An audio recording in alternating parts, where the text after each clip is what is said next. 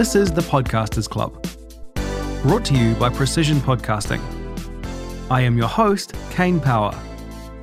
Today we're expanding on something that I've mentioned in a couple of previous episodes, and I can't decide if it's the most important, but it is definitely one of the most important aspects of achieving listenable audio for your podcast: the environment in which you record it. Since sound recording technology was invented in 1857, sound recordists, such as ourselves, have strived to increase the quality, the fidelity of the recording. The ultimate goal being to reproduce the sound as accurately as possible in order to create the truest experience of that sound for the listener. It quickly became apparent that the environment a sound was recorded in played a huge part in how that sound was represented. So dedicated recording studios became the default environment for recording sound.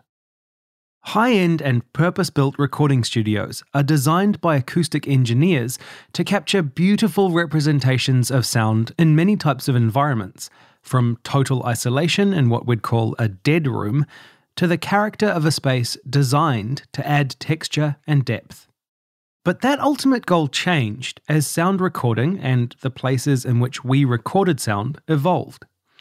Sometimes sound engineers would experiment with recording in gigantic warehouses, swimming pools, bathrooms, basements, churches, the outdoors, just to see how a certain instrument would sound in that space, and if it added a desirable element to that sound and/or created a visual environment for the listener's imagination. When computer recording became ubiquitous across the world, so did our ability to record in almost any environment available to us. Spoiler, most of us chose our bedrooms, hence the term bedroom producer. And from that point onwards, it became much easier for anyone to record audio.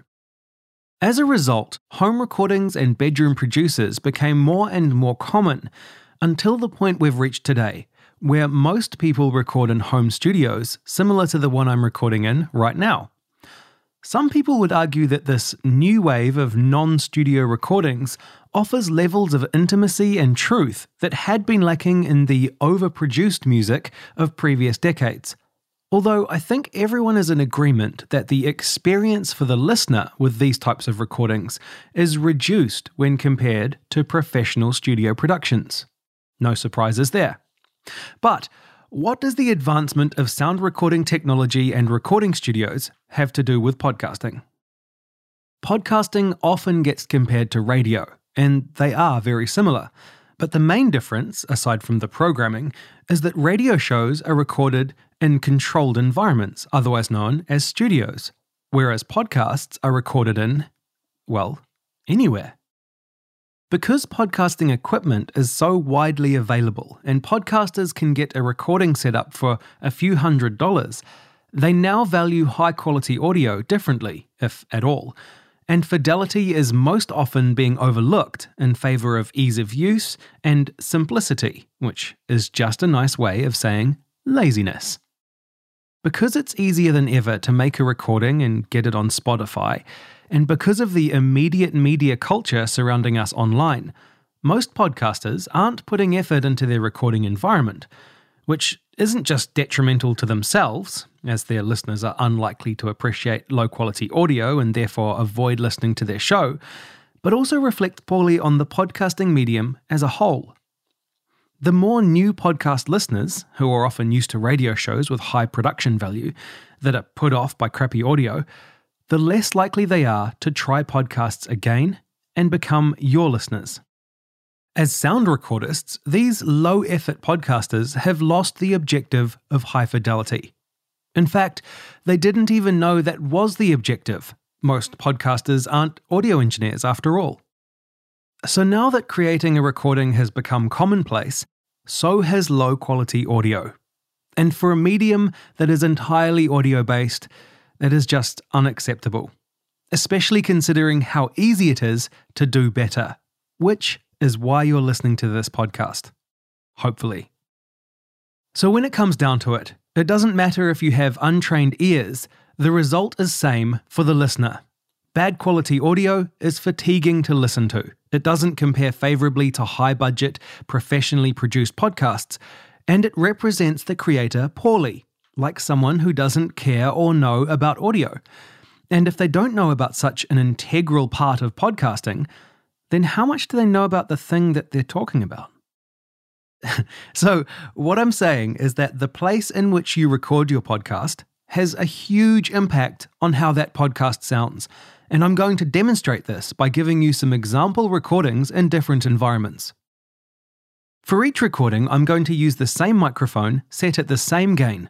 I'm going to use dynamic processing, like compression and limiting, to make sure you can hear each space equally, but no noise reduction or EQ of any sort. The microphone for this test will be my trusty Blue Snowball USB mic. That's right. I've chosen this mic because I don't need to plug it into an interface. I can take it anywhere with my laptop. I don't need any other gear, so it's really portable, which makes it easy. I've set up a pop filter about 5 centimeters from the mic capsule to maintain an equal distance for each recording. I'm going to switch to that mic now. Okay, we're rolling with the Snowball. Let's go to the first location, my studio. Right now, I'm coming to you from my home studio, where I record all the episodes of the Podcasters Club and almost every other podcast I've been involved in. It's a semi-basement type room in that 2 of the 4 walls are reinforced by retaining walls and a few meters of solid earth. There is very little in the way of sound absorption or treatment in my studio. I have a wall of uneven surfaces behind my computer monitor and between my studio monitors, lots of books, carpets, and mats, and that's about it. There's also a drum kit and a piano, my desk, which is where I'm sitting at right now, and my wife's desk on the other side of the room. So it's not absolutely ideal, but I don't need it to be because of 3 things. 1, it's quiet here. Most of the time, there's no outside interference or background noise at all. 2, it lacks highly reflective surfaces like tiles, wood floors, high ceilings, etc. So there's very little echo unless I'm being very loud. 3, I've chosen the microphone that I use in this environment well. The Shure SM7B I have at my desk for podcasting, meetings, and just daily use is very good at picking up what's directly in front of it and not much else.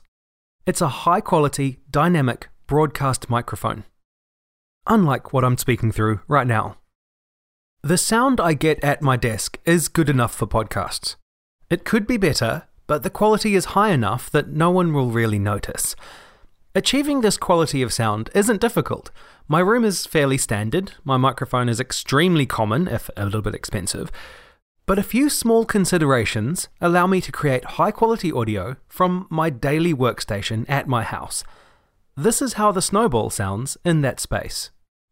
However, there is one place in my home studio that can produce better audio. I'm now sitting inside my purpose-built vocal booth. It's simply a box made up of panels that are made from Rockwool acoustic insulation. The booth is big enough for me to sit in one corner and speak into my mic, reading from a screen mounted in the opposite corner. The interior of my booth has sound absorption panels on the corner I'm facing and a door that closes. It's homemade and I'm not much of a carpenter, so it's definitely not perfect. But all in, it cost me around 250 New Zealand dollars and took a few hours to build. The sound inside my booth is what we would call dead. There are minimal reflections and it's very isolated from the outside world, which is why we call them isolation booths. You can make a great DIY isolation booth using a closet full of clothes. Just open up the door and position your mic facing outwards as close to the clothes as you can get it. Hang a thick blanket over the door, get inside, and you've got yourself a vocal booth. True story, I once recorded a voiceover for a short film from a closet in a house that I was in. I got paid really well, and that film went on to win a Best of State award. I also recorded for a TV ad from a mattress and blanket fort I built in the spare room at my wife's parents' house. The point I'm trying to make is that with a little effort, you can achieve really good audio with some really standard household soundproofing. Okay, on to the next environment. Here I am outside my house on a cold winter's afternoon. Now, I live in a very small town, which has a population of less than 3,000 people this time of year, so I'm not too worried about traffic noise or sirens or anything like that. At the moment, I can hear some wind, there's a dog barking, a couple of motorbikes in the distance, but it is the school holidays and people are out, but not much is going on. There's not a whole lot of noise. I'm not sure why you'd record outside and need to hear this, but I have worked on a podcast where each episode was recorded from a park bench in central London, which is a cool idea, but not ideal when it comes to sound, unless you like birds and people and traffic in your podcast. So the wind is blowing heavier now. You might be able to hear that in the microphone. We're going to see later on. Anyway, interesting. Next. I'm here inside my car, which is a 2010 Subaru Outback station wagon. A car is actually a pretty good option for recording in a pinch. I've known voiceover artists who have had issues with construction next door to their houses, so they've set up their car and driven somewhere quiet to record. It's actually surprisingly soundproof, but it does have a lot of reflective surfaces. I should say also, please never record while you're driving. It might seem obvious, but aside from the road noise that it's going to add, it's super dangerous. Now I'm sitting at one of the most common recording environments for amateur podcasters, a dining room table. I do understand why there are so many dining room or kitchen table recordings out there. When you invite a friend over to record an episode of your podcast, you're not exactly going to ask them to squeeze into your closet blanket booth. Much easier to record at the kitchen bench or dining room table. The issue here is, kitchens and dining rooms are often covered in reflective surfaces. Everything we say is bouncing all around the room and then back into the microphone, which we hear as echo.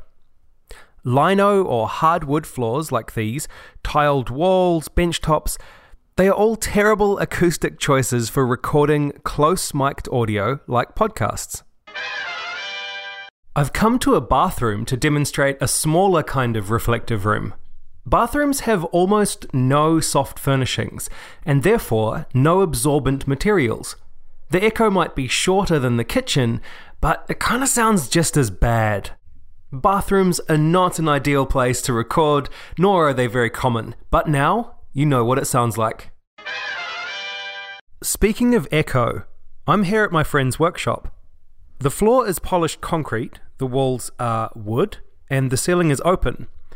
These floors, walls, and high ceilings make this a place that carries the sound and reflects it around the room, bouncing off every single surface and coming back into the microphone, just similar to the kitchen and dining room, but a lot bigger. Terrible for recording podcast audio.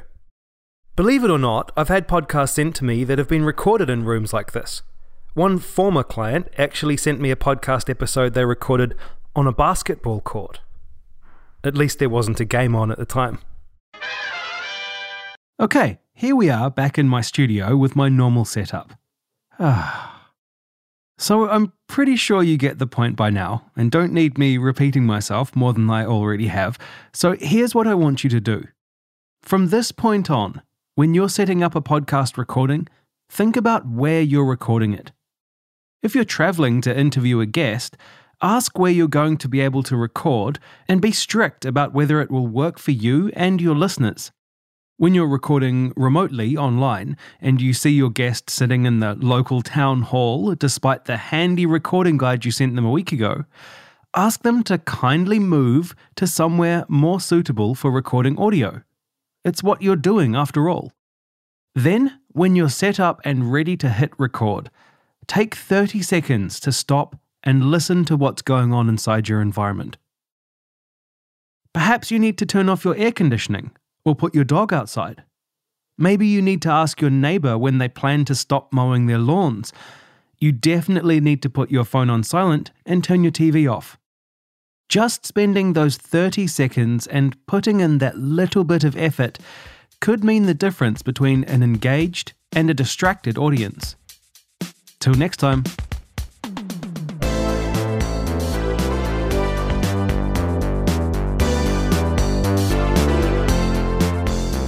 This podcast was created by Precision Podcasting. We make podcasts sound better. For more about what we do, resources on podcasting, and if you'd like to get in touch, visit precisionpodcasting.com. You can also follow us on Facebook at facebook.com/precisionpodcasting. Yes, that's spelled the way it sounds. If you'd like to hear more episodes, make sure to hit subscribe. Thanks for listening.